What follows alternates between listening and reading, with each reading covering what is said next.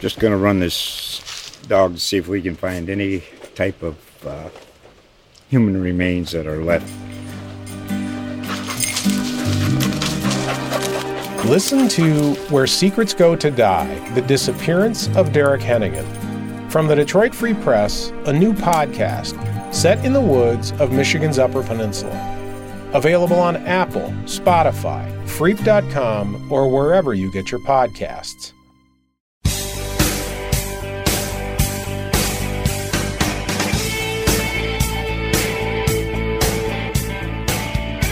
Welcome back to the Friday Night Ohio Podcast. I'm Cliff Hickman from the Canton Repository, and I'm joined once again on this Tuesday by Mike Popovich from the Repository. Mike, how are you doing? Doing well, Cliff. We're preparing for week 3 of the high school football season, and we got some big news about a canceled game, Mike, a situation you're following. East Canton and Southern Local has been taken off the schedule. What happened? Yeah, Doug Miller, the athletic director at East Canton, announced that earlier today.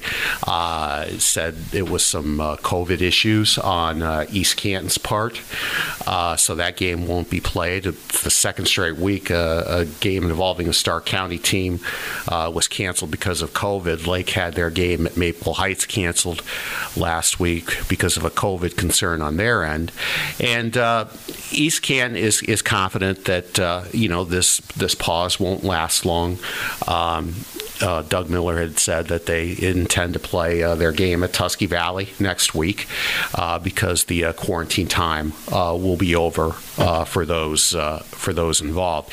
And it's kind of a shame for East Canton because I know we talked about it Friday night after such a tough loss against Delton where they were beaten 41-0. They had a really nice win last week against United Local. Chase Vaco scores a late touchdown. They're able to keep United Local out of the end zone as they try to go in and tie and possibly win the game. So, tough news for East Canton, but hopefully they'll be back next week. And then keeping with the medical concerns, we have Lake and Akron East. That game is still on. Lake, of course, had its Week 2 game wiped out. Mike, what have we learned about that? Yeah, Lake will play Akron East on Friday. The one concern for Lake is, in reading the stories that Josh Weir has wrote for us, that Lake doesn't have its full roster back. They have 70-some players on the roster, and I believe in one of their first practices back, there was only like 40 guys. So that's, you don't know who they are, but that's it's still a little bit under half of your team is still out. We don't know how many of them will be coming back in for Friday's game, and that's kind of maybe a concern. If you look at East Canton's end, they hopefully intend to play next week, but they don't have 70 guys on their roster, and if they have a few guys, still having to sit out, that's a problem when your roster is, kind of like only in the 30s. So, Lake might be shorthanded against Akron East, who will be playing their third straight Federal League team after playing Jackson and Perry. This will be their last Stark County team that they'll be playing during the regular season. You've almost become the Akron East beat reporter at this point, Mike. Yeah, I've seen them more than I've seen one particular team down here, and it's a fun team to watch. Now, one thing last week, one of their really good receivers who caught a long touchdown pass by the name of Eric Holly, he went out with an injury. Really, really fast guy, really talented guy, and we'll have to see if what his status is for this week. So, I've become the City Series guru as far as Akron East is concerned this season. And like you said, it's kind of hard to tell, going back to the COVID concerns, just who is going to be available because of the tricky nature of it. It's got that 2-week incubation time, so it's it's hard to plan ahead for stuff like this. Yeah, I believe Triway, started the season having to miss their first 2 games, for whatever reason, why they had to miss their 2 games compared to 1 game for Lake and 1 game for East Canton. But just a reminder that we're still dealing with a nagging issue that's been a pest for a year and a half right now, and we can't just declare victory yet. The players still have to be careful and conscientious of things going on, and hopefully they stay safe. Yeah, the lack of the medical vaccine at some of those age groups certainly doesn't help the situation, whereas as adults it's not something I think about nearly as much before I was vaccinated, whereas now I just go about my day. But like you said, still something everyone's dealing with, and then let's not even get into all the variants that are floating around and the effect that has even on vaccinated people. You can look that up in a science article or something, because I don't have the time to explain all of it. Even from the stuff I've read, I'm kind of confused. Well, I don't either, and unlike a lot of people, I'm not as smart as some people who come up with those guidances and guidelines or whatever. So I'm just a sports writer. I'm not a doctor, so we'll just just do the best we can. That might be the quote that goes on the tagline today. We're sports writers, not doctors. And we're going to stay in the Federal League, Mike. We have the Hoover Vikings with a game this week. That was initially not the case. What have you got for us? Well, Hoover was supposed to play Collinwood this week. That game was canceled last week because of COVID issues involving Collinwood. And Hoover was able to find a game against Mansfield, who was supposed to play Lima Senior this week, and that game got canceled. And Mansfield, a couple of years ago, had one of the top programs in the state. They made the Division III state championship game, lost to Troutwood Madison by the score of 14-7. They fell back a little bit last season. They only went 3-6, but they're off to a good start this season. They beat Norwalk 18-12 in their opener, and they beat Marion Harding 37-6 last week. So this looks like it could be a really good test for Hoover before they start Federal League play. And another big game that's going to draw a lot of eyes this week. Canton South at Northwest, the NBC, the old Northeastern Buckeye Conference, comes back to life once again for one night only.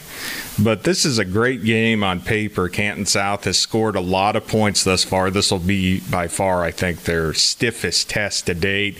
Poochie Snyder has been lighting up the scoreboard at quarterback for Canton South. Gavin Moses is a great receiver. Tam Church has been effective in the running game. Now, on the other side with Northwest, I got a good look at them last week. Braden Mick is everything you'd expect. He's just a sensational athlete.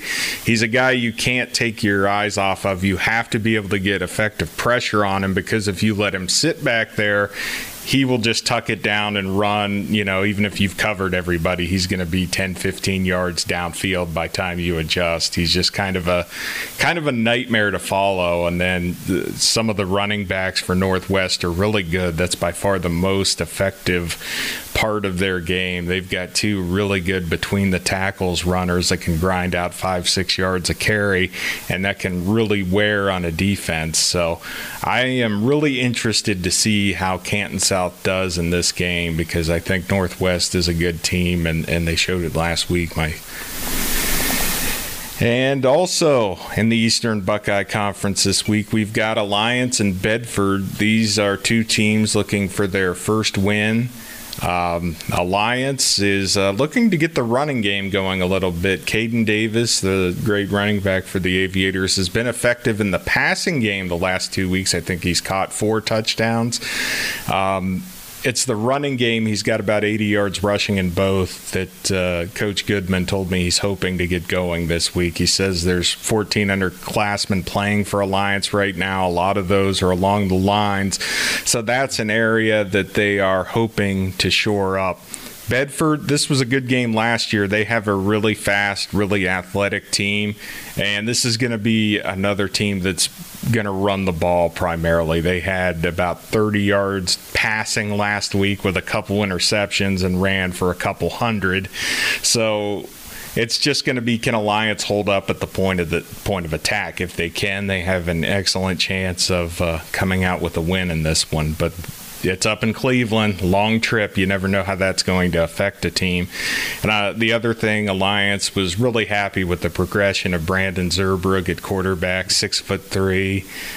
His father played for Bo Schembechler at Michigan, Chris Zerbrug, and I know they were pleased with how he's avoided mistakes. If you noticed in the box score last week, he didn't have any interceptions, no turnovers. So that's something they're really happy with, and they're hoping to see that continue. Also in the EBC, Marlington at Ridgewood, Mike. This is kind of an interesting game. Marlington coming off a tough setback last week to Northwest. They really did play well enough to win. I think the lack of a rushing game really is what's hurt them. I think Coach Gulling said that is a priority this week. They ran for 21 yards as a team last week. Also had a lot of trouble against Coventry getting that going. He said pretty much the impression I got, everything is on the table. He said it may be scheme changes, it may be personnel changes, but there are changes coming. He wants to get that going. And then you're talking about Ridgewood. You're going to Ridgewood, a team that has won 43 consecutive regular season games. That's quite a streak. I was talking with you before we started about, because, in following the IVC over the past few years, you see Ridgewood and learn a little bit about them, and we were talking a little bit about if Gabe Tingle was still down there, the quarterback. Oh, he's still there, and they put up about 100 points in 2 games this season. Yeah, they're really tough. I got to see them play, Sandy Valley, and not very many teams have beat Sandy Valley in the regular season, lately. And that we're talking about good tests. That's going to be a good test for Marlington, before they start their league action. I think it will. The defense, the front seven specifically, and the secondary held up really well against Northwest's athletes last week. They did force a couple of interceptions. A lot of the receivers like Rome Sims play both ways, and he did have an interception on defense. So and the passing game has been fine. Connor Evanich made some really nice throws. He's got great touch and is able to fit it into some places the defenders aren't expecting. You would see, little cracks. He tried to fit it. I think it even surprised some of the Northwest defenders that he was trying to make the play in those tight windows, and he almost did. I mean, it got to the receiver a couple times. He had to put a lot of heat on it, and sometimes that led to some issues with guys being able to haul it in when it's thrown that fast. But I think Marlington is pretty much just establishing the running game away from being a pretty good team. And like you said, the Ridgewood is on a heck of a streak, and it's at Ridgewood, so a tall task. And then we've got Worcester and Louisville. I talked to Coach Davis today, this morning.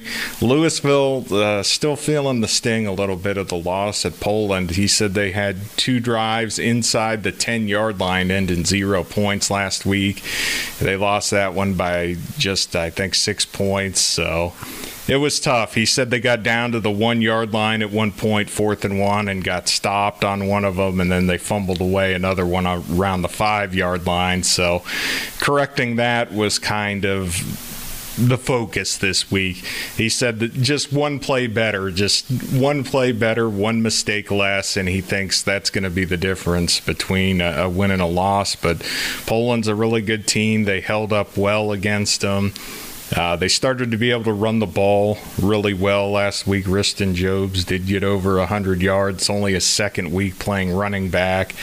And Zach Seaman's a really good player at wide receiver and defensive back for Louisville. He's He's fun to watch. He has ways of getting open, and he's not afraid of some contact with receivers and knocking passes away. And you kind of got to watch throwing towards him, as he has really good hands.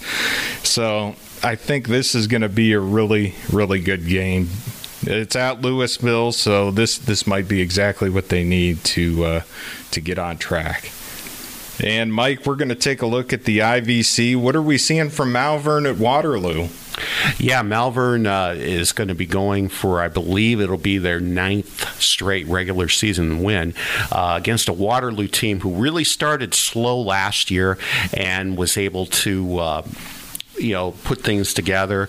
They split their first 2 games this year, beat a team that Malvern is familiar with. Last week, Waterloo beat Strasburg, and Malvern's really played well to start the season. I believe they've rolled up 95 points in 2 games. A great balanced attack by their running game that's kind of, shored up the bulk of the offense, with, guys like KJ Thomas back there, and their touchdowns. I mean, I believe, they have scored 14 touchdowns this season, and maybe 6 of them have been beyond 20 yards. They've had a lot of big plays this year, so, they've been unstoppable, Malvern has, and, you don't want to look ahead to next week, when IVC play starts, because they have Sandy Valley next week, and that's kind of a neat IVC opener. Although the 2 teams are in separate divisions in the league. Sandy Valley plays Chippewa this week. Chippewa's got a really good quarterback who runs the ball well. He rushed for over 1,000 yards last season. That's going to be a challenge for Sandy Valley's defense, which gave up a lot of yards last week against Minerva, but fortunately for the Cardinals' sake, they were able to force some turnovers and stop some Minerva drives and be able to control the game that way. For Sandy Valley's offense, you just watch the continued growth of Nick Petro at quarterback. They still run the ball more. They still ran the ball more than threw it last week against Minerva. But Nick Petro's been, real efficient at quarterback. And when you have an athlete as good as Mason Tucci on your team, who's as fast as he is and, who can get in the open field, that can really make you feel good about your progress. And Ben Petro continues to run the ball well, 2 straight 100-yard games. So Sandy Valley and Malvern, they've their final test before league play begins, and that'll be a fun game next week. Oh yeah, that's one that I'm sure we're going to be talking about at this time next week when we're doing the Week 4 show, which is, it's super strange, even talking to the coaches, to say we've got 3 football games in before Labor Day. I know I've been here 18 years. I don't think I've seen this ever before. Well, Marlington's going to have 3 football games in before they go back to school, because they're the only school district around here that starts after Labor Day, which I don't know about what it was like here. I mean, you're younger than me, but when I was in school, that was the end of summer date right there. Was Labor Day. And, usually at Alliance it was a week before, so you went in for 5 days and then had a long weekend. But yeah, summer is it's officially almost over, which kind of makes me sad inside. Yeah. Well, me too, because it's my favorite time of the year, even though it's been so hot lately. Yeah, the sight of winter clothing, just I'm not ready for it. Especially as I get older, it just seems to find all those things that ache, and it's like, let me just work the cold in there and make sure you're in a good amount of pain while you're trying to work. Welcome to getting older. Yeah, exactly. I'm not looking forward to furthering this process beyond 38. I hope that doesn't mean I'm going to die soon either. So I don't know how that's going to work out, but whatever. All right, that's going to do it for the Friday Night Ohio podcast for this week. Mike, a pleasure as always. Thanks a lot, Cliff, and we'll talk to you soon. Yep, we'll catch you Friday for the wrap-up show, which we hope will be coming to you earlier than 2 a.m. as it has the past 2 weeks. So we will see you then.